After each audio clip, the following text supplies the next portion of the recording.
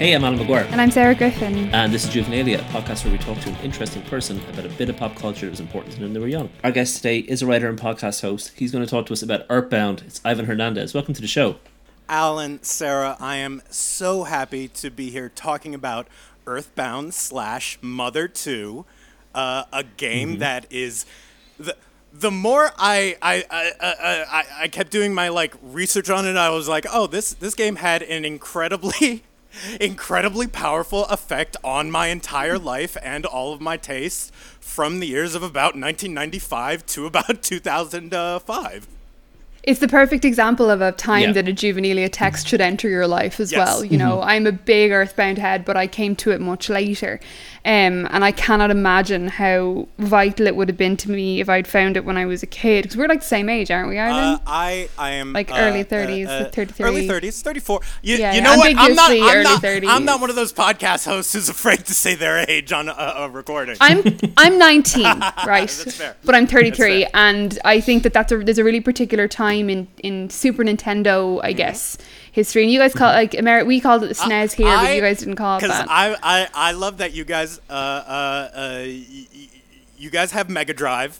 We didn't have we had Genesis.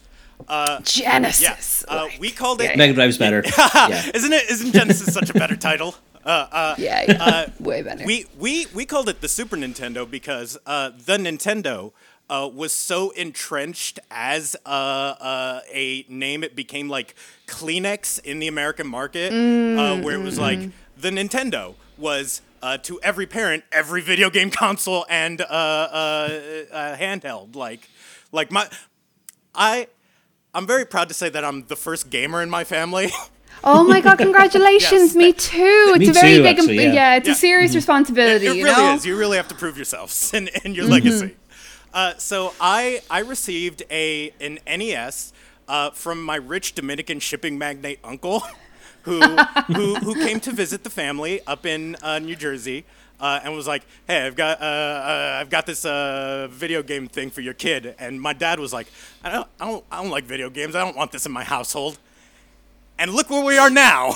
And look where we are now. It's the domino that tipped the whole saga. I feel like it's that the arrival of one into your home is a real life changer. But then there's a lot of hopping over holes and collecting coins. But something like Earthbound was so far from that. And I'm so interested in your experience of it because there was no European release until the Wii U Virtual Console release. Did you play it there or did you emulate? No, I emulated it. Okay, I came around to it very late. We have that.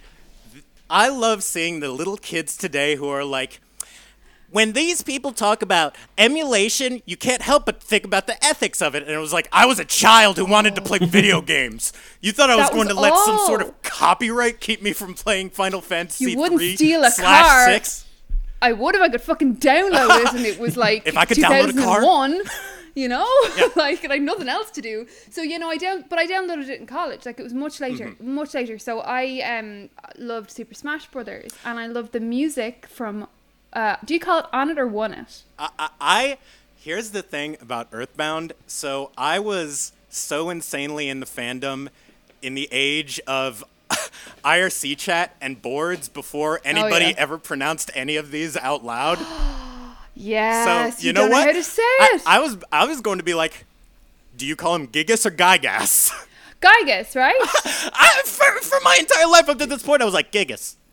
Gigas. It's in the back of your head. Yeah. So Okay. Won It or On It is the stage in Super Smash Brothers where Ness, who, you know, he's just like a child in a baseball cap in Super Smash Brothers, allegedly comes from. And I had fucking no context for this, but the music was lovely. So that's what led me into finding it. Was like, where does this music come from? Super Smash Brothers was Alan, we're going to allow you to interject in this. I need to briefly Super Smash Brothers tangent. I need to briefly interject where we do need to introduce Earthbound to the 90% of the people listening to this. Okay, who do not know what Earthbound is. Before we start doing this. Yeah. Before we get down the rabbit hole. Sarah, would you like to do this or should I do this? No, You you do should it. do You it. do You it. should do it. So, Earthbound is specifically the sequel to a game which was translated but never came out in America called Mother. And the plot of the original Mother game is you are this small child. It was an NES title, and you were a small child with psychic powers who ventured across this Americana landscape to fight inanimate objects that were empowered by this alien creature called Gygas. So Mother 2, aka what is known in America as Earthbound, is the sequel, which basically amps up all of those elements and really refines them. It takes the kind of like chosen one silent protagonist, every child boy, and sends him on this weird psychic surrealist. And I'm going to say it, even though it is just when you see a weird bug, Lynchian, even Very Lynchian. journey. Very Lynchian. Yeah. Through what is an outsider's perspective of America, filtered through this kind of parodic Japanese role-playing game style. It's very postmodern. It does not a lot, but enough breaking of the fourth wall at pivotal moments in the story that it's quite shocking at times to play. It's when you say Lynchian, I would agree, but not in the way that people think, oh, David Lynch spooky. Ooh, no, it's absolutely not. It's more about, I guess, the internal reality that people have and the external reality that people have. But when you pick it up to play it, it's really just a small boy in a baseball cap knocking around and fighting, like lamps Animals. and things. Like he animals, fights animals, hippies, and yeah. The thing about Earthbound, I love it. It's so technically hard to play. Oh my god, it's a hard game. It's an incredibly hard game to play, unless you break out that so Game Genie. Unless you got those cheats. I personally believe in the difficulty in video games debate is I want to play the video game. You're not going to stop me. I will do whatever I can to finish the video game by my terms and get whatever enjoyment I want out of it possible. So I Game Genied the shit out of every single Super NES game that I could. It made it a lot more pleasurable. Like, yeah. Earthbound is a fucking slog. Alan, did you get to play it, or did you watch any playthroughs? I've played like the first 2.5 hours. I think I played like down into the first town, and then there's a fight with like a guy behind an arcade. Frank. Yeah. I think that's about as far as I got. Yeah. Old Frank. And- what a creep. And the thing about the game is it has this specific odometer style of counting health that loves to just give and take defeat right from the jaws of death with you. It's a very unforgiving game, which is why I appreciate where once you grind it out enough, it kind of changes completely so that animals and enemies start to run away from you. Yeah. Which is something you see later on. I feel like animals running away from you because you're too strong is something that we see in what's very important about Earthbound, and I think in terms of noting why it's important up front and why me and Ivan are immediately like why when Ivan said to me, can I do Earthbound, I was like, I'd nearly lost my mind because I have been so desperate to talk to any living person about this game because nobody's played it. Well, people have played it, but like a very particular kind of corner of people who played it, was that it had a tremendous influence on how indie games are made today. So it's in everything, Toby Fox, the creator of Undertale. Oh, yeah, of course. Undertale began as an Earthbound ROM hack. Which is, when you think about how directly you can feel Earthbound in Undertale. There's a section called Magicant where you go into Ness's psyche and you interact with just monsters that you fought, and at one point a merman says, I can still remember where you hurt me, Ness. Yeah. Yeah. Like, it's right there. Like, it's that, and that, what year did it come out? 94 in Japan, 95 in America. Video games were simply not doing that. Like, you were not, when you were talking to other sprites, they were saying shit like, it's a secret from everybody, and take this, is dangerous to go alone. Like, dialogue was not going much further than fucking Help Me Link at that point. You know? There was a great point. I was watching a playthrough, and I would just look up and see random pieces of dialogue. And at one point, there's just a character where you're just like, yeah, I don't think my marriage is going well anymore. I think my wife has lost interest in me. Yeah. I was like, what kind of the depressed, awful child loved this kind of game? These guys. Because it felt, I mean, the feeling that I get off it, having played it as an adult and sort of experiencing sort of false nostalgia for it, right, is that it feels like illicit. Yes. Do you get that vibe from it? It feels like, kind of like, so I one of my favorite things to ask people is whether you were allowed to watch The Simpsons as a child. I wasn't. I was. I wasn't either. I wasn't Okay, either. Ivan. Okay, Yeah. thank God. I still did it. Brilliant. I still did it. I didn't. And I have started the most hearty anti-Simpsons camp in the world. I simply refuse them, and I will not engage with the Yellow family. I do not care. I don't think they're very kind. I like Futurama, and I was weirdly allowed to watch Futurama, so there's my counterpoint. Mm-hmm. But but I know that feeling of watching something that you shouldn't be looking at. And it feels like if your parents really knew what the game was about, they would be like, you shouldn't be playing that. Absolutely not. Yeah. And a lot of that intelligence and that depth and that weird adult sensibility comes from the fact that this game is effectively made by an auteur. Shigesato Itoi, who is... a really interesting thing going back to all of this and looking all this stuff up was that I kind of left that fandom around like 2005 was the latest I even looked at it. Because you're on Starman.net, right? Yes, I was on Starman.net. Okay, so listen, I'm not going to be... I might have, as a child, written some crossover fan fiction that I don't know if it's still there. If I've done everything right in my life, it's been burned from the face of the internet. But yeah. I love that every so often we get someone on the show who mentions their past in the fanfic minds, and I'm like, it's okay, man. Like, we all walk through those corridors. We're all little babies being like, what would it be like if Ness met the lead characters from King of Fighters? That sounds beautiful and romantic, and I'm sure it was really a beautiful. romp. It was really, they had a nice time. It was at a different time, right? You know? So going back to it, it's so interesting to see what like more incredible information there is available about all of these creators now. Like Shigesato Itoi had an entire like one of those weird Japan only like broadcast game fishing series. So the broadcast games are something I'm completely fascinated by, where you would play them at a particular time of the evening where there would be a signal sent out. So it was a very early internet situation. There was a Zelda like that, wasn't there? Yes, that was the Satellaview Zelda, which I believe had different like different maps entirely from the cart-based one. And you logged into it, and it was sort of finite, right? But that's very experimental, and a concept like that for somebody like Itoi, like he wrote with Haruki Murakami. He was sort of a jack of all trades in terms of his artistry. He's done a whole bunch of shit.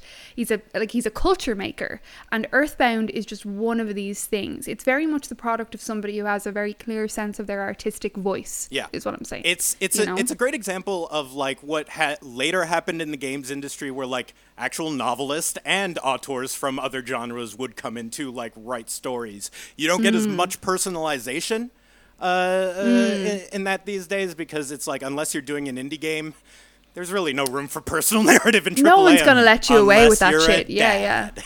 Unless you're a dad, yes. Unless you're a dad of young children who's processing. Yes. You need to listen. Nobody's talking about what it's like to be a dad these days.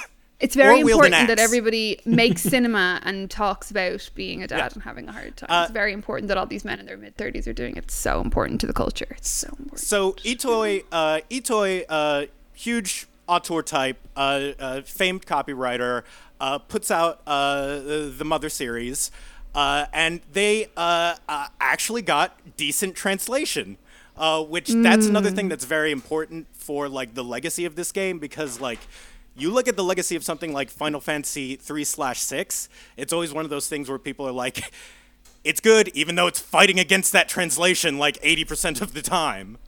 Yeah. Yeah. We had a good episode on Final Fantasy VII, which was fantastic, and I recommended the people if people are interested in translation stuff. Tim Rogers has a series of videos called Let's Mosey, which is a direct text by text translation. Like, look at the translation of the original Japanese of Final Fantasy VII and the Anglicization, and looking at the nuance that gets lost between the translations. Because what looks like a lot of games at the time were translated in this style of using spreadsheets. No context. No context, just spreadsheets, you know? And a game like Earthbound has such a linguistic style, and a bit of that is a quirk of a translation, but there's also something being said in it. It's also a game about something, and I don't think that the translation damages that. Exactly. It helps it because it actually feels like the translator has like a personal attachment to it. Like apparently he inserted like tons of in jokes and stuff, and like there's all these like references to American movies that got inserted in.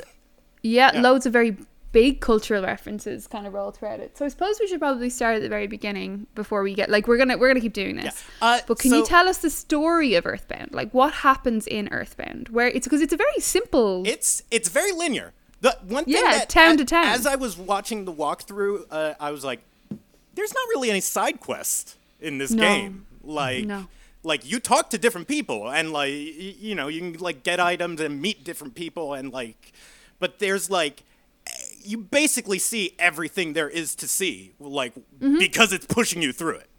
Yep. Every corner you go through, and it's big, and it's like it takes fucking ages, you know. So the technical producer on this game was Satoru Iwata, who is basically like the God King of Nintendo, the man who made the Wii, you know, started the money printer, Burr.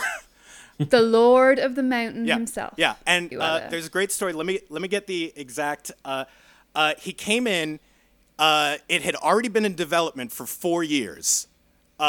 He looked at it and he said, he looked at all of the code of the game. He said, if we used what you have now and fix it, it will take 2 years. If we can start fresh, it'll take half a year. Oh my God. And Itoy was like, it took half a year. It took half a year. Just hand it over. Yeah. Iwata was just like, when he came on, they did not have a scrolling map. Oh no. Yeah, exactly. Wow. So, beautiful, and also I need to align myself. We got to get into the plot. I'm just going up and down my notes here, and I'm just like, what do we do next? What do we do next? What do we do? So the plot is, you're an everyday kid in 199X, because listen, we don't want to. Which is, I use the 1990X in all my work, and I will continue to use it because it's so precise and so perfect, and gives you so much leeway. Oh, it just gives you so much wiggle room. It's fantastic. It's brilliant. So you're woken up in the middle of the night by a meteorite falling behind your nice suburban house next to your neighbor, who may go down as one of the worst villains in the history of video games. So, in history of fiction, I would argue. Brief side note. Yeah. I have not played Mother 3 because I had already 2008 is when it came out. I'd already basically gotten out of the fandom even before the translation came out, and just never really made time for it because of the immense emotional heft. I played about 2 hours of it, and I found it very upsetting. I have been told it is incredibly emotionally rending throughout.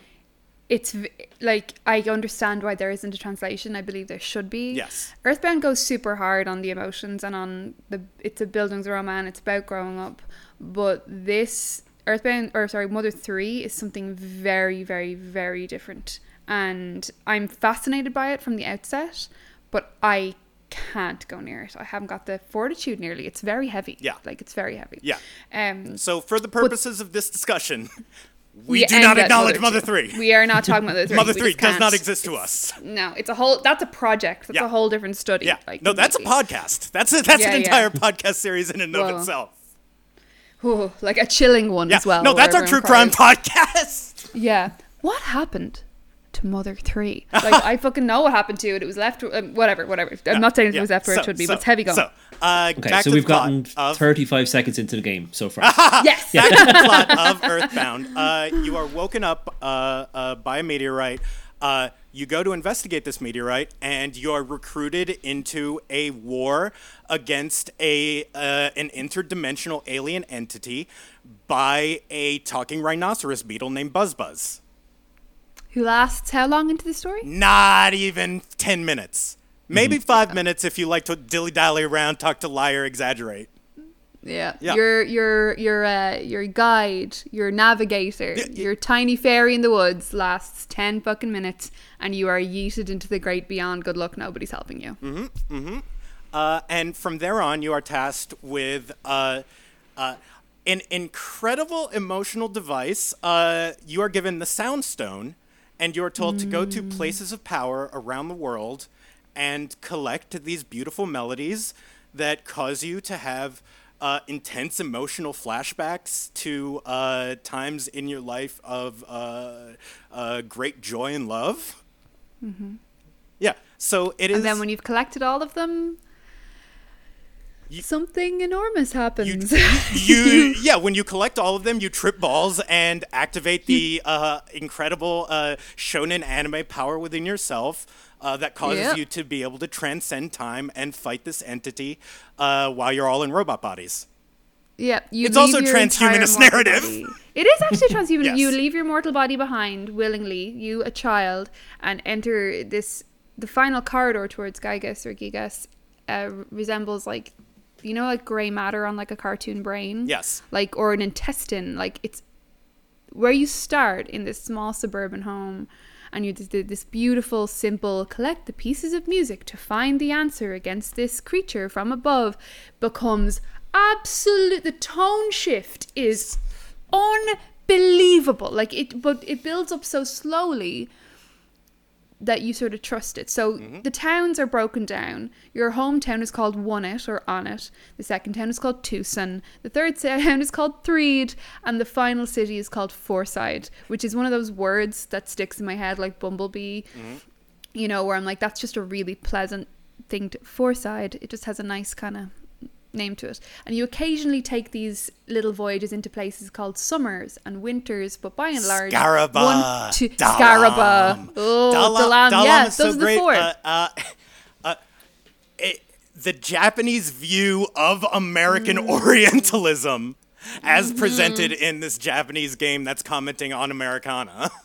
Lens through lens through lens. And the whole world is called Eagle Land, which is obviously a direct call on America and eagles and stuff like that. I think it's sort of an interesting companion text to Evangelion when you look at how people view Western people and how they view themselves through the Western gaze. Like, it's a really complicated text that it looks very simple and it looks like a child's game, but it quite sharply reveals itself not to be. So you're not alone is the important thing. Ness, who is our kid, well, you get to choose his name, his favorite food, and his favorite thing. And when you auto-select his favorite thing, it says love, which is, for me, that's the first moment in the text when you realize you're playing something slightly different.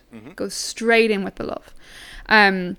So he is not alone. So who's he with? So he is accompanied by Paula, Come on, Paula. who I love, even though she gets kidnapped twice in the narrative.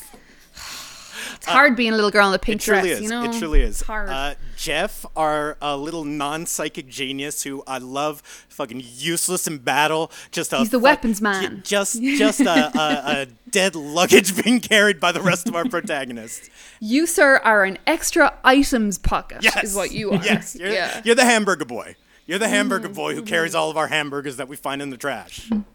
And the rockets. He throws rockets at people. That's what Jeff does in my party, you know. And then there's Pooh, who I love because he literally just like shows up in the narrative, just like, hey, I'm hanging out with you now, and I'm incredibly high powered, and then he leaves. Yeah. At the end. Here's all my psychic shit. Also, now I'm going home. Yeah. Like he's a wonderful and like again, if you did that in a novel, you'd be told you can't just throw in an incredibly psychically overpowered character in the last movement. You know what I mean? But he's very helpful and very welcome by that stage, because there is a difficulty spike and the world is so big. He brings you the sort of power of transportation really at the end, which is what you fucking need when you think comparably. When you think about how the world of the first Pokemon games is fucking really big, and those games are actually super hard, and we just had loads of patience as children, right? Earthbound has that scale and that difficulty in spades. So recommending it to adults to play is very tricky.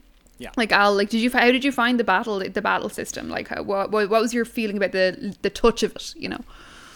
It was pretty easy to get the hang of in that early part anyway. I think it didn't feel like there was a lot to like master in it. It felt pretty straightforward, I think. But because it's so limited, like once it's going against you, it's really going against you, and there's no way back. You're fucked. Like if something starts going wrong,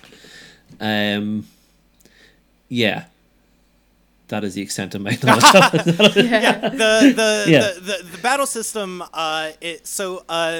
It definitely is a scion of the Dragon Quest line of games, where it is just that more like text interface. Like none of the enemy sprites do anything.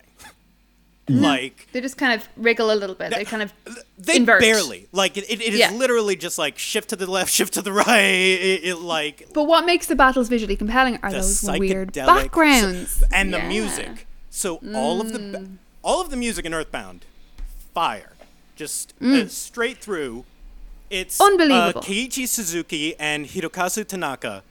Which, another thing about how, like, you can just get these people's work now. I just looked up one of their bands, and it's it's like this Japanese Echo and the Bunnymen. It's like, what? I could never. It would have taken me hundreds of dollars to track down this import CD.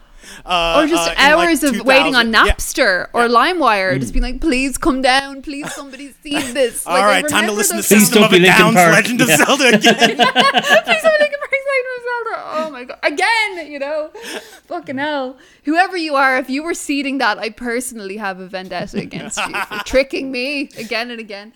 But those, I believe the music took up more space on the Nintendo cartridge than the game itself. It was supposed to be an 8 megabyte game, ballooned to 12, ballooned again to 24. 8 megabytes of it is the soundtrack. Of course it is. Yeah. But the soundtrack is fucking fabulous. Like it's tremendous. Really, really good. It's got this like Beach Boys, very marked Beach Boys influence. This like crazy space jazz, like Sun Ra Esquivel stuff. All like some of the battle music. It feels like you are like rolling on ecstasy and somebody just like walks up on you in a club with a bad attitude. Yeah, things are going wrong. That's the feeling, especially towards the end.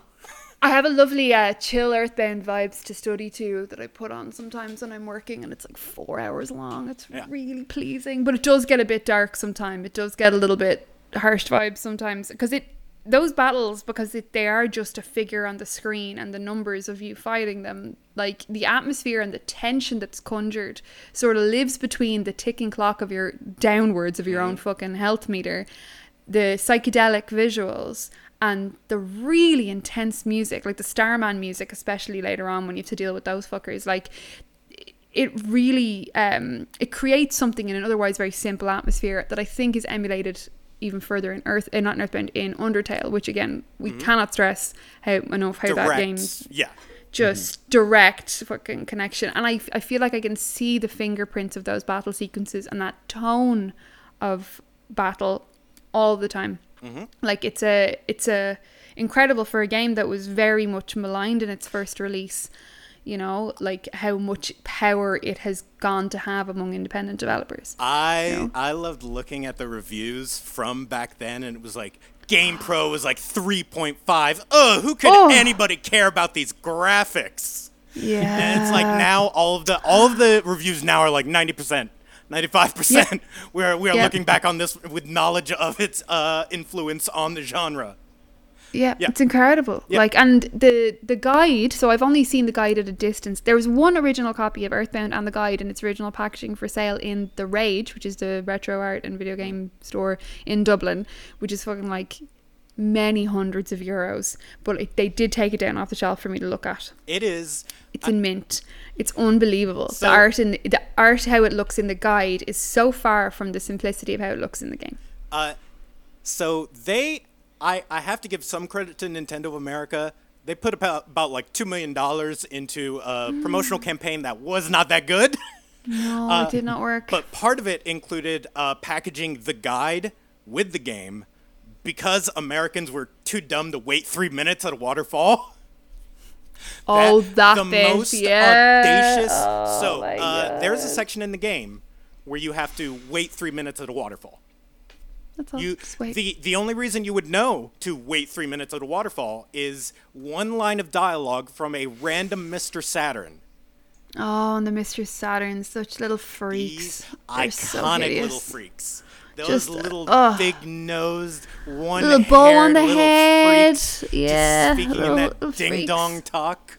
Yeah, but they're so wise, and they open up the fourth wall. Is the well, aside from giving you important waterfall information, they do something which I think the game elevates the game, and I think is why it has impacted so many people who went on to make games in that it splits the fourth wall open up. The tea right? break. The tea break. So do you want to talk to us a bit about what the tea breaks are and when they happen? At occasional times in the game, you will reach a friendly place. Mr. Saturn is one of them. The little underground green weirdos right before you get to the prehistoric area. Oh, they speak too quietly, isn't that them? The ones who talk too quietly, and you have to bring them a special book to teach them to speak loudly. Yeah, I'm just a little guy. It's my birthday. I'm just a little guy. Yeah. And there's and Saturn Valley. There's I think does it happen 3 times? I believe, not very often. Yeah, and it just takes you aside. A nice, pleasant tune plays. There's some nice, like light-colored psychedelic imagery, and there's just scrolling text recapping what's happened. In case you've been away from the game for a little bit, need a reminder, and then just pulling you aside and telling you, hey, it's been a hard journey, but please know that what you're doing is valuable and validated. You are very brave, and you are growing up so much. Yeah. Like, it is it's very moving. Like, it's very moving because it comes out of fucking nowhere. Something that's very important that when in the very beginning of the game, aside from telling everyone telling the game your favorite food and naming your character, is that you get a phone call early on in the game where somebody asks you what your name is, you the player, which is, and that's sort of the first moment. I think I know I keep saying there are all these early clues that we're playing something different, but telling the game your real name and acknowledging your existence is something I don't think we see again until Metal Gear Solid. Mm-hmm. Do you know, where there's this sort of like, I think it's like Psycho Mantis who's like, hey, like you, soccer, no, you, yeah. I can like, see your I'm save reading games. your save card, like this happens so further back, so those scrolling sequences are a part of that energy that the game knows that you're playing it, and they're partially addressed to Ness, but they're more profoundly addressed to you, and that is it's fucking super moving. Yeah. It's super moving. One of my absolute favorite kind of like another variation on it in the game is the wall that projects Ness's thoughts against it in scrolling text, which is bioluminescent lichen. Yeah, when he's walking through the cave. It's just like, hey, I'm Ness. I don't know what's gonna happen to us after this. And that's it. It's just like a little moment of this little boy's moment of doubt before he goes into this prehistoric land. Oh yeah. The dinosaur where it zooms out and you're tiny on the screen. You're just a little tiny guy. Yeah, just a little tiny guys. It's our birthday. It's our birthday. Like it's fucking it's very strange, and it's very like, for a game that I know I keep saying it looks very simple, but it holds a lot. I find the stuff with the presence of the phone calls from your parents really important, because fantastically, if you don't call your fucking mother often enough, you become homesick and can't fight properly.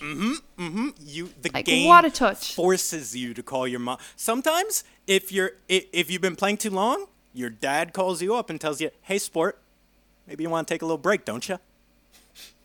Yeah. Yeah. Like, how, what the fuck how is that? often does a video game tell you to stop playing it? Like, and the in the time that happened, how audacious is that for the game to speak back to the child? Mm-hmm. Do you know? Like, it's fucking really compelling. To acknowledge that you are a human being who maybe has some issues that would cause them to be playing. You probably should go outside, kiddo. Yeah. You know? Hey, like touch grass, kid. Touch grass. Remember the outside. Yeah.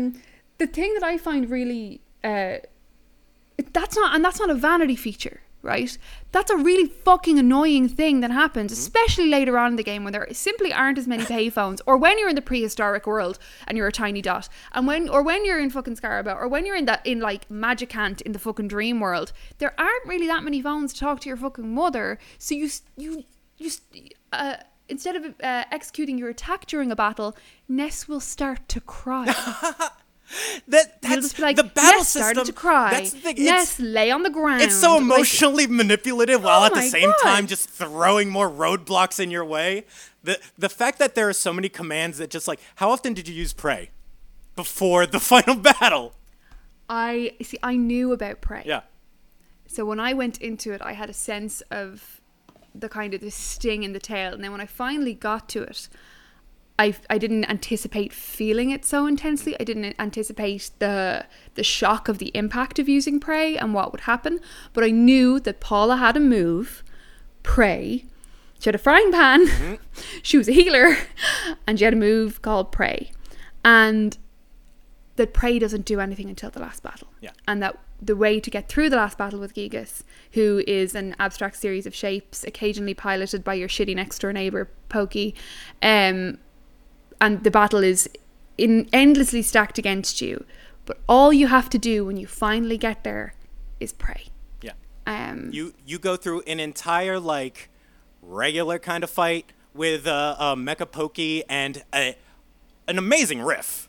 That battle riff is fantastic. And he's sort of poisoned in there as well. Like he's quite frightening looking for a tiny collection of pixels. And, like they really fucked that kid up. And then that second half of that fight where it just becomes this swirling mass of just red violence. So that is inspired by the time that Itoi saw a movie where he as a child he was exposed to a movie where there was a very violent murder scene that had a very deep effect on him. So this is basically his attempt to channel how that violent influence felt on him to the player. It's such an upsetting fight that like. I think part of it is that the visual imagery, the illustration that's meant to sort of connote Gigas looks an awful lot like an infant in utero. Mm-hmm. Is Gigas' fight an alien abortion debate? That genuinely, yeah. Mm-hmm. Like that's the feeling that before I went and I read it when I played it first and I clocked the patterning, I was like, is that a child? Mm-hmm. Like it's really dark. It like, has a womb, like, because the thing about Gigas shape. is you see Ness's face in the Gigas womb. So are you killing like your own identity, your own childhood? Like there's so many big questions. And Gigas, like, just like its responses are like it moans. You're hurting me. Or it says if you're hurting me, or this feels good and all this. It's fucking deeply unsettling. I wrote an essay about this game for Fanbyte ages ago about David Lynch's Eye of the Duck theory, which is like, you know, the thing that happens in a piece of cinema or in a TV show. Like, you know, a duck has a bunch of parts. It has legs and feathers and wings and Disgusting like a neck penis. and a head, you know. Disgusting corkscrew dick, right? Awful. A bad situation. But the thing that you want to look at in order to really see the duck is the eye. You know, the eye holds the most power. The eye is where it is most alive. And, you know, he uses that nearly as it's a way to interpret his work, and his way to interpret all cinematic work is like, where is the eye of the duck? Where is the thing that holds me and that captures me? And you can play through Earthbound and think that this is sort of a duck of many eyes, right? That there are all these incredible striking moments. That's one of my favorite enemies, the many-eyed duck. The many-eyed duck. Yeah, I feel like there's a weird duck. There's a weird duck. There's a weird duck. Fucking ducks, and it's but when you get to the end, And the battle is like 45 minutes long easily. Like, it's fucking long, and it requires basically just staying alive until you can execute this pray move. Now, what happens, I'll get you to tell me about what happens with the pray move, but like, I recently played a Wandersong, not recently, replaying Wandersong. Alan, you're playing Wandersong right now too, right? Yeah, I'm getting big Earthbound vibes from Wandersong, just listen to you talk about it, yeah. Enormously influenced. And Chicory, have you played Chicory? I've heard of it, I have not played it yet. You are going to get such a good, like, it's there. It's right there, you know.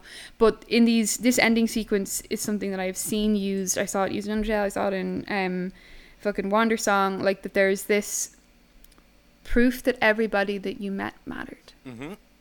Right, so what happens when we finally get Paula to pray? So, in the second half of the battle, you just completely get annihilated. Every single attack is doing critical damage. You just get that awful crit. The Earthbound crit noise. It shakes. Everything starts shaking. It's just terrible memories. Terrible memories. So bad vibes. You start to pray, and sometimes your prayers sometimes your prayers just go out to the void and nothing answers back. But sometimes you are just randomly you flash to all of the people that you've met in your journey, your friends, your family, and Winters and Scaraba and all the way across. They all come together and they're overwhelmed by the feeling that they need to pray for your safety. And you go through the kids at Tucson, you go through the Andonuts lab, Ness's family, everyone in Dalam, the Mr. Saturns and everybody, even old Frank, even old Frank has a change of heart. And the Runaway Five. Until there is no one left. And then your prayer reaches out to the one person left. The one person holding the controller, and your name comes up. At first it's like dash dash dash. Who's it calling? Who's it calling? And then your name pops up. It's like this person prayed for the safety of Ness and their friends. And then you fucking annihilate this alien bastard. Fucking explode. You break the fourth destroy wall. him. And they ask for your name so early in the game that you completely fucking forget. It just randomly happens at one point. Your phone rings. And it's like, oh, we need this to set up your bank. Like something stupid like that. Something so in-world. Or it's like Pizza Express. You know, it's something really silly and you think it's fine. And the only time they ever use it back on you is when they ask you to pray. Which is, when it happens, it's so shocking. You know? It's like, I don't think I've ever felt like that with a controller in my hands. Like, I think it's incredible storytelling. And again, keep in mind, this is 1995, 1994.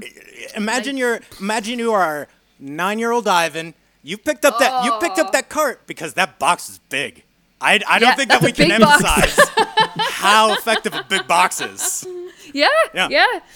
And you get this insane game that just takes you through this emotional whirlwind until eventually you just have to pray an alien away. Yeah. Pray this strange, like, inside a human body ass looking alien into nothingness. And then everyone goes home. And that's the beautiful part. There's still like 20 more minutes of game. Yeah. You can just walk around, talk to everybody again. Game. Yeah. And just like, see how everything is like now that you have ostensibly vanquished the terrible evil force that has been. And you drop Paula back to her house, you know? Like, it's a very humble ending, do you know what I mean? It's not a victory march. It's just kind of knocking back through the world and everyone's kind of happy to see you, you know? It's really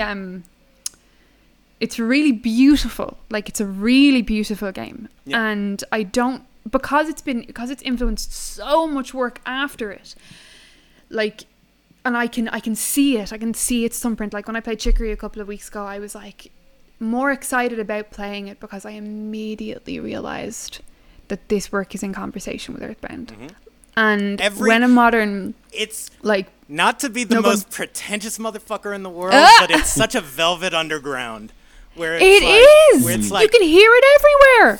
I believe 400 something copies worldwide in initial release. But every single person went on to become a weird creative. every single person went on to do something, right? And like isn't that wild when you think about how, like, even Undertale is a sort of progeny of it, right? I have a pal of ours, friend of the show, Caroline O'Donoghue, playing Undertale at the moment, and she killed Toriel. Oh, that moment. We all kill Toriel, don't we? I know. And I was like, she's like, do I go back? And I was like, can you? Because you probably should. That's a cruel thing to do to a friend. That's an awful thing to do to a friend. I think she went on and she sent me messages being like, Sarah, I searched this game on Instagram and there's an awful lot of porn. And I was like, welcome. Yeah, welcome. I'm so sorry. I wasn't going to tell you. I wasn't going to tell you. But, you're Bride of Sans Undertale now. Yeah. We're all brides of Sans Undertale, right? Fucking hell. But that game owes its identity to literally its identity to Earthbound, you know? And that's all of the most, I don't feel like that serves to defeat the work that and the emotional resonance that game has had, and the opacity of it, and the fact that it doesn't give you all the information that you want, because neither does Earthbound. The fourth wall breaking in Undertale is similarly revolutionary and completely different to how they do it in Undertale, but like, it's beautiful to me that out of those 400 odd original copies, the right one landed at the right Cade enough times that there is an entire generation of work that uses the best parts of that game, the powerful shit, like that, those duck eyes, you know, like, I cannot describe I feel like it's and the worst thing is it's a hard game, so anybody who's listening to this who hasn't played will pick it up and be like, what the fuck is this? And I can't tell you that it's rewarding. No, it's, you know, it's a hard game. It's a hard game. It's a pain in the ass. And listen, I've always said it's the Virgin random encounters versus the Chad a sprite chases you across a map. Oh my god! Like that's exactly it. Yeah. You know, like you're so stuck.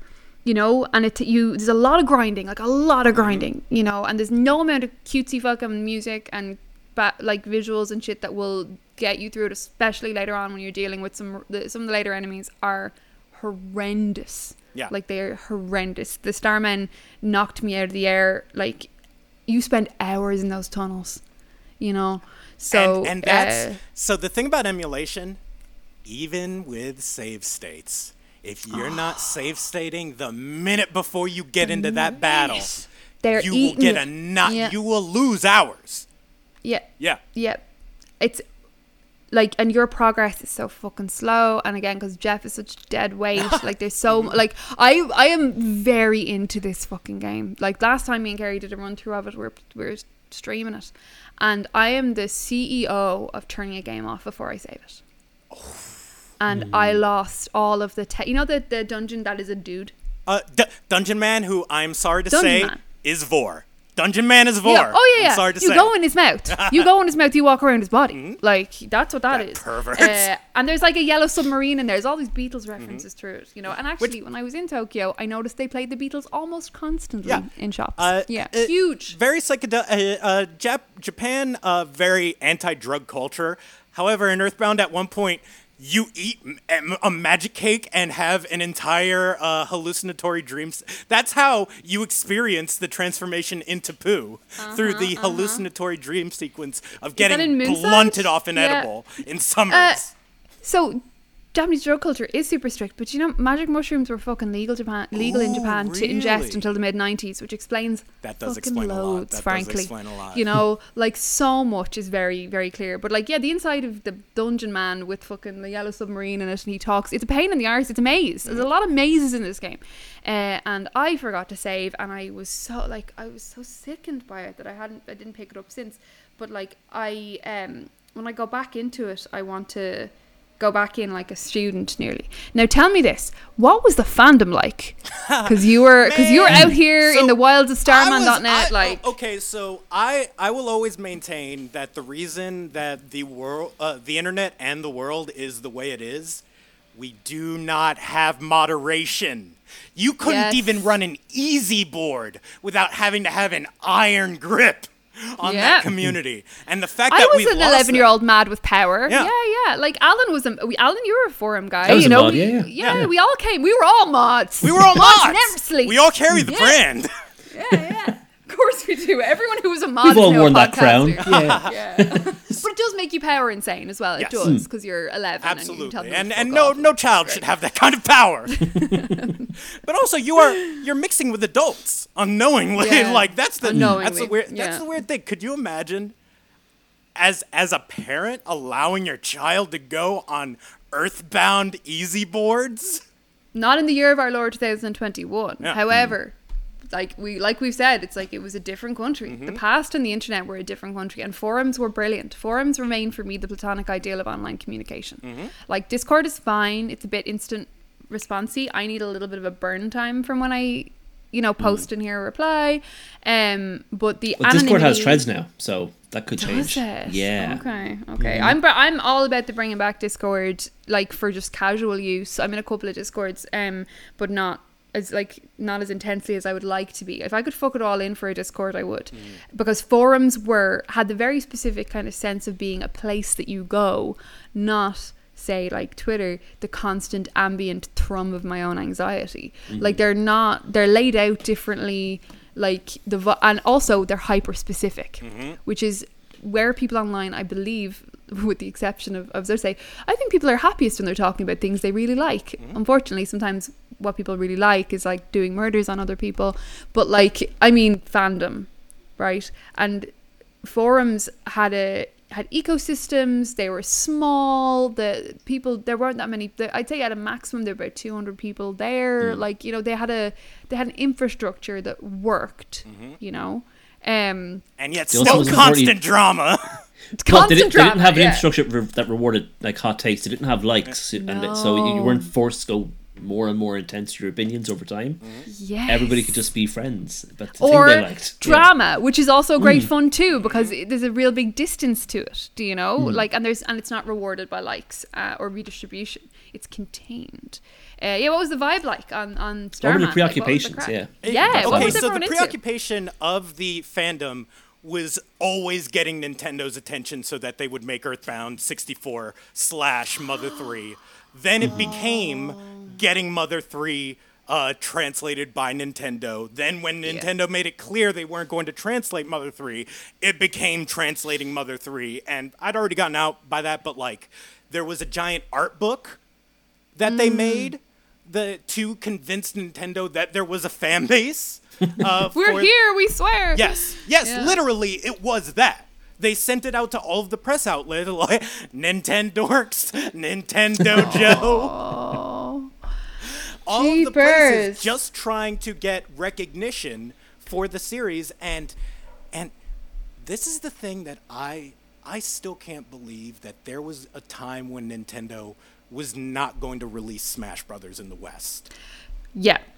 We When had you think to about how fight to get Smash Brothers like, it was literally like you saw a few screenshots in like Nintendo Power, and even they were like, we have no idea if this is going to come out in the West, and people had to be like, of course we want to play the Nintendo Petitioning. fighting game. Petitioning. Yeah. And that is where the revival of Earthbound's popularity And comes I am from. on that wagon also, because I'm Ness. there was That's no where I met European Ness. release, so Yeah. Ness's introduction in Super Smash Brothers was the first time the majority of people were meeting that character. I would never have looked twice if those tunes weren't so good, man. Yeah. It's all the and if tunes. he wasn't The tunes such bring you in. a weirdly hard to control character, Oh, that it's a pain if in the you were ass, good, yeah. if you were a good Ness player, like you could do damage. You could be. Ivan, when we were frustrating. living in when we were You living beat in my San ass. I'll give it to Francisco- you. You Did did I- beat my ass. Sorry, Okay, was I gonna I say, will did publicly admit. Did this something that happened? I will publicly admit that Sarah I beat did. my ass in Wii Smash Brothers. But there was a bar called Soda Popinski's, Mm-hmm. where they would hold these Super Smash Brothers tournaments called Super Trashed Brothers, which were so rowdy. Yes. Like it was a There's video a game bit bar. of a toxic element to it at times. It was, it got a bit mean, because then bros would come in and then do all their fucking Captain Falcon bullshit and be real like professional about it, and like, just have a good time. No one is actually good at a video game. Yeah, and then people will come in being good at video games and being like, no, that's not where we're not here to win. We're here to make friends. But I credit Smash Brothers with so much of opening my eyes to video games, because video games were obviously so expensive and loads of things didn't come out in Europe. So it opened up so much. Like, was it a densely populated message board? Like, what was the demographic, I guess? It was little baby kids. That's the thing. Yeah. It was so young that we were all just and I was like, it was Earthbound comes out in 95. I am maybe 8, 9 years old. I get on the internet around 96. And it's just like, I'm a wee little baby interacting with these teens and stuff. And it's like, I barely knew how to hold a conversation with another human being until like 5 years ago. So it's good practice place, though. Good practice place. Exactly. That's the thing. It was like kind of trained you to be online.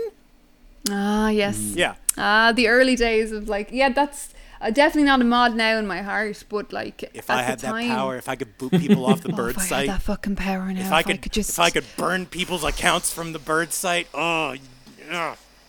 every day I would. Every day, none of you are free from sins. You know, I block a lot of people, but I would love to. Imagine being to like edit other people's tweets to go edit. This is inappropriate for this forum. Actually, edit. This is a shit take. Please move this to politics. Probation. Yeah. Edit. You're not funny. Like, oh my god, I have so much. Please move this to politics. God, I bring it back. Like, genuinely decolonize your fucking internet and go back to forums. Go back to like micro societies. You know. So before we wrap up, I know we said we weren't going to talk about Mother 3. Do you think you aged out of Earthbound and just, it was one of those things where you should have been interested in it, but your life was going in a different direction, or? I would say that part of it is that I got into like comedy and live performance and like being an adult human being, and also I became like fighting game anime trash. So that's the thing. Yes. I was still, you know, I never stopped being a gamer. No. Some of us are born to it, you know. Exactly. But it was one of those things where I like outgrew the community. Like definitely. And then it was. Did you ever meet any of them in real life? Yeah, I met one, and it was like I was just such a wee little baby, and it was a girl, and it was like there was supposed to be obvious sexual tension that I never picked up on because I was a wee little virgin child. I know, right? She was like, I met my boyfriend on Earthbound forum. Exactly. I know this one. And I swear he's real. I don't have any pictures because it's 1997. Florida boyfriend. That was a Florida boyfriend. Yeah. Oh my god, you were the Florida boyfriend. Fucking amazing. That's sweet in itself. But yeah, you know? it's like so weird. Like, could you imagine like back in like 2004, 2005 saying I'm gonna meet someone from the internet? Absolutely under no circumstance. No. You'd be killed. Yeah. You'd be killed. Like, you just wouldn't. I had a pal on the internet who was a Canadian lad who was my age, and he used to write me letters. Sarah's Canadian boyfriend. Yeah, I think he was super religious.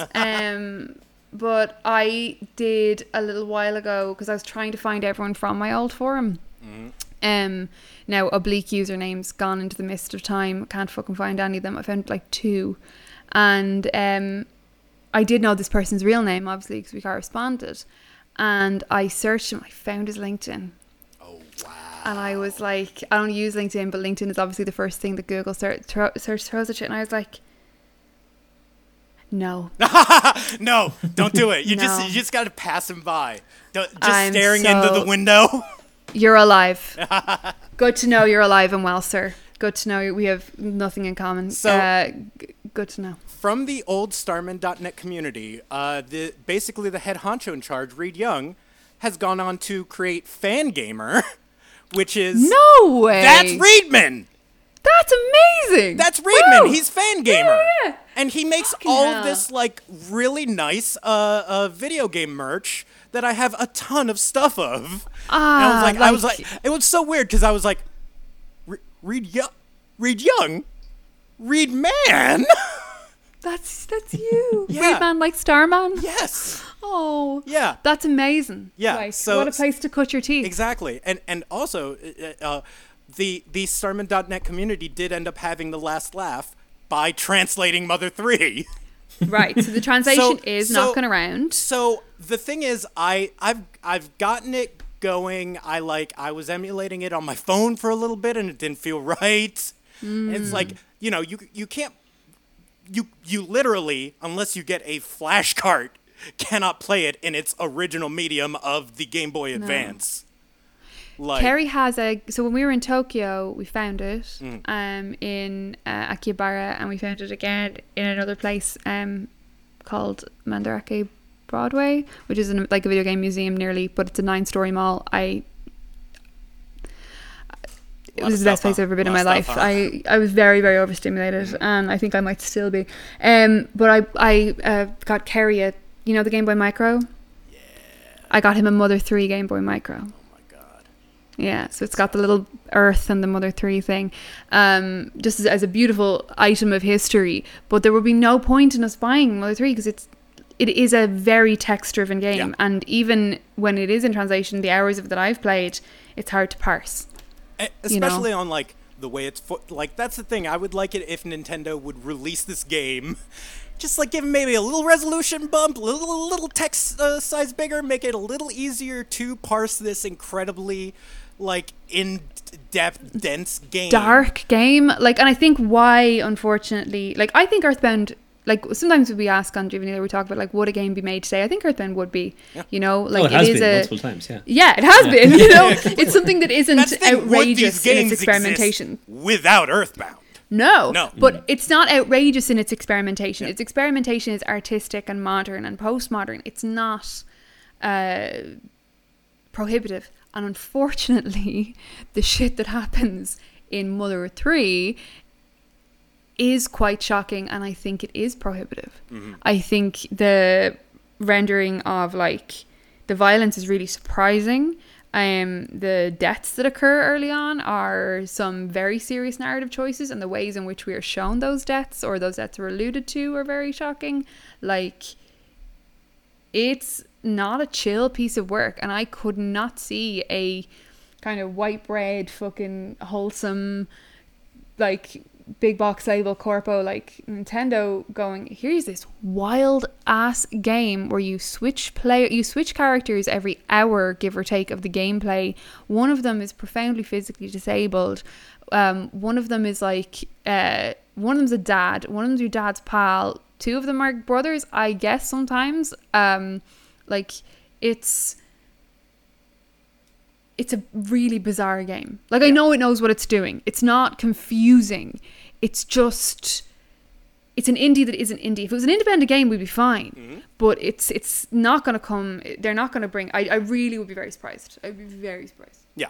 Yeah. And that's the thing. Nintendo knows people want it. And they're never going to give it to us because they know we need something to hope for. They know they need Lucas and Smash Brothers. Yeah, Lucas is in Smash Brothers. That's the other thing. I bought a NES Amiibo. I bought a NES Amiibo. We have an NES Amiibo here too. And yet you can't play it on the SNES Online app. Fucking ridiculous. Yeah.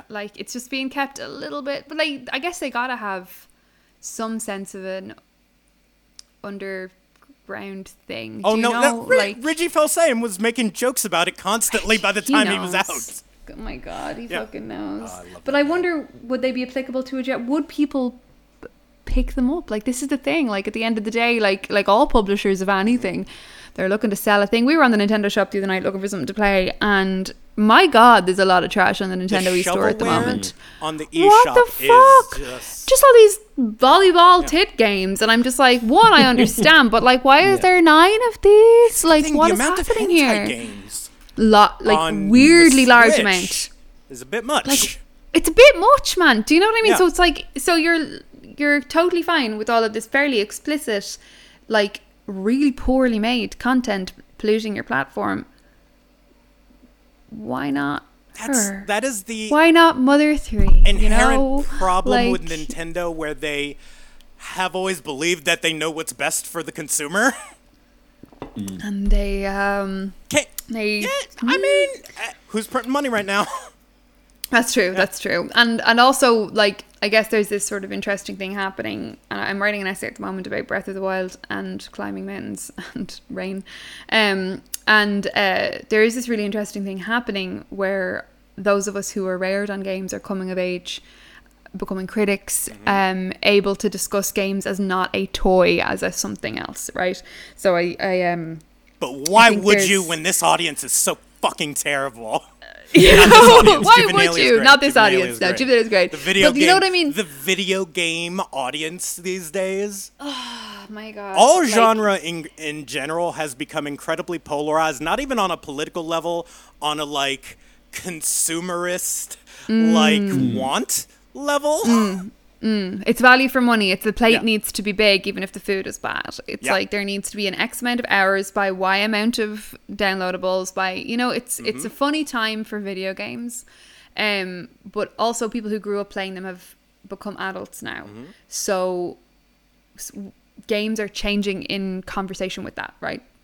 So games like we bought fucking Skyward Sword again. Do you know what I mean? Like they know that those of us who are adults now will probably go in for the nostalgia hit and go. Isn't in that for insane that the second Skyward try. Sword is a nostalgia title? Skyward Sword. Like I remember looking at I'm still mad about it. Kerry played the whole thing and I was like, I don't enjoy this game.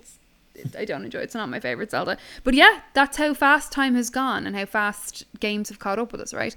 So with something like Earthbound, it's amazing to me that it still remains a kind of a secret. Yeah. It's You know? and Itoi has very specifically said he's done. Which can you fault the man? I almost wonder if like the explicitness and intensity of Mother 3 is a response to it's a mic drop. the Yeah. community that has hounded him for this years. work for years. And because he's a multi-art form practitioner, Yeah. because he's kind of a polyglot in that way, it must be quite frustrating to be like, this one, really? Yeah. You know, look at all the stuff I've done. And The little I Charlie think Brown parody. That's the one you want to focus on forever. this little weird guy, this little boy in his baseball bat, you know. So it's I don't know. It's an interesting and it's a strange curio, but also holds this tremendous cultural power. And like it just like it's so representative of like the different eras when they're made. Because honestly, we could get into a whole nother episode on the like suburban RPG versus the urban RPG, like Yes. the Megami Tensei series, which is also contemporary with Mother as far as being like a series that is set in a real place, ostensibly real in a real place, yeah, time, following kids. Like all the way to, I was playing the new Yakuza game, Yakuza Like a Dragon, which goes from, it takes the Yakuza games, which are primarily a Japanese flavored Grand Theft Auto, and basically turns them into Earthbound in Tokyo. wow. Like, and it's very self-referential. Like, literally, the main character is a fan of Dragon Quest. Oh wow. Okay, so it's winking back in and itself. So it's like gosh. the entire cycle of like minor level, like a cult hit RPGs going like having that entire aesthetic recycled into what is a big like AA to AAA level experience that now everyone is like, oh, this is fantastic. I love this It's exact amazing. kind of game that didn't sell that's- well whatsoever at the time. But that's people's literacy improving as well. Exactly. You know, that's like games are, we're past the Citizen Kane moment. I want to do a live episode someday about figuring Which out what one's the a Citizen Kane video Kane? game Ooh, is. because Which one is the Citizen Kane? Because it's just behind us. We're just a couple of years past it, right? So I don't know. Kerry thinks it's 'cause Ocarina of Time, but I don't think so. I say that the holy triumvirate of video games and video game narratives is Earthbound, Chrono Trigger, Final Fantasy 3/6. Wow, that's 'Cause early that- stuff. I mean, yeah. that's all my generation. I Yeah. literally I had 70 hours on a single Chrono Mm. Trigger New Game Plus where I got all the endings. Like Oh, to have 70 hours. to have as a week hooked up to my little TV in my room that was like with the the tiny RF ones, adapter. Yeah. Fuck, Oh, man. no, that Golden was, days. That was the days. That was important shit. No second screen to compete with, like just you and the transportation of it. Fucking important times. It's in those three games and like the narratives that they present and the links that they go to, where you get a lot of like the defining, like storytelling of mature video games. Yeah. Yeah. That the seeds are laid there, and again, it's that important thing of people who played them growing up are now making art, so you can see it like supplanting itself, and the conversations start growing. Oh my goodness, you got to come back and do Chrono Trigger with us. I can talk about Chrono Trigger. I am ready to do it. I would love to do Chrono Trigger with you if you'd come back. Absolutely love to do Chrono Trigger. Amazing. Before we finish. Oh, sorry. Yeah. Go. No, you go on, Alan. Wow, I'm so I have to sorry. let you talk a I'm little so bit. sorry. By the way, so I'm sorry. here. Yeah. I just want to say, like, this has been quite like a deep episode, and I think maybe somebody listening to this who hasn't experienced Earthbound before might find it very intimidating based on everything we've said. But I think in terms of playing old games, for a 25-year-old game, it's extremely accessible. In terms of like the dialogue style, if you play any kind of modern indie games, you will enjoy Earthbound. Yeah. It's funny and casual and referential in the way that all the games that we talk about here all the time on our bonus episodes are. And the combat is very simple. It's like if you try to play like say like old like Shining Force or Dragon Quest, that shit is impenetrable now to someone coming in. Earthbound is not. Earthbound is fun and it looks nice, and I would say anybody give it a try if you haven't. If all this is new to you and you're like, what the fuck has this happened to me? Yeah. I would say give Earthbound a try. I'm definitely gonna go back to it after this. So yeah. Yeah, and like Ivan, would you agree? Would you say that people should still come in? Like, I think they should, because I am so grateful that I did. Like, I'm so grateful that I played it. Oh no, people should absolutely play it. If you want to be extremely legal about it, you can play it on the SNES Classic. It is included with that set of games. If you want to be illegal about it, just download a nice SNES emulator and ROM. Nintendo sold plenty of copies. Who knows when they... You didn't hear about it here. You didn't hear about it here. You didn't hear about it here. Zofar.net. Zofar's domain. But yeah, however you play, it's just a good game. Yeah. It's just It's a really, really good game. Big box, it's a really too. good game. Big old box! Big box! Big boxes! Everybody loves the big box. Ivan, plug your stuff. So you can Where find can people me find you? on Twitter at Ivan_Hernandez. You can find the podcast that I co-host with Red Scott, Boars, Gore, and Swords. What was a Game of Thrones podcast until we were radicalized against the entire franchise. You can find that at Boars, Gore, Swords or BoarsGoreAndSwords.com. And guys, it's been so great talking about this. Thank you so much for coming. It's so nice to listen to it. Yeah, every so often a guest will come where I just railroad Alan out of the conversation. So I'm so sorry. I was ready to push this guy out of the way the entire time. This has just been like, Alan, this is terrible. But thank you so much for coming. And Alan, where can people find you? I'm doing your job tonight, Alan. I know, you take over. Yeah, it's fine. So I'm Alan_McGuire everywhere. Underscore crew. I'm Sarah at Grifsky on Twitter.com and at Sarah Grifsky on Instagram. I'm going to do all of Alan's outro pieces now. Thank you so much to Dee McDonald for our artwork. We miss you, Ellen Tannum. Thank you so much to Cassie Delaney at Tall Tales for hosting us, and you should listen to other Tall Tales Network podcasts. You should also subscribe to us on Patreon, where we have secondary Juvenilia episodes, which we do in a series called Started Finished, where we talk every second week about something that we've started or something that we finished in that time. We've had loads of fun. We mostly talk about video games there. It's a lot of video games there. It's a lot of video games talk. It's a lot of video games talk. It's a lot of fun. But that's it. I just did Alan's job for the first time in entire Juvenilia history because I am so activated by Earthbound. Yeah.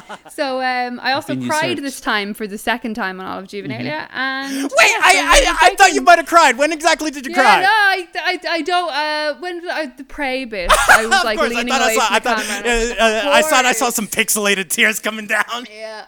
Yeah, me too. I haven't even played it and I cried at that bit. So here we go. Yeah. Making people cry 2021. Take care, everybody. See ya. Bye, everybody. See you later.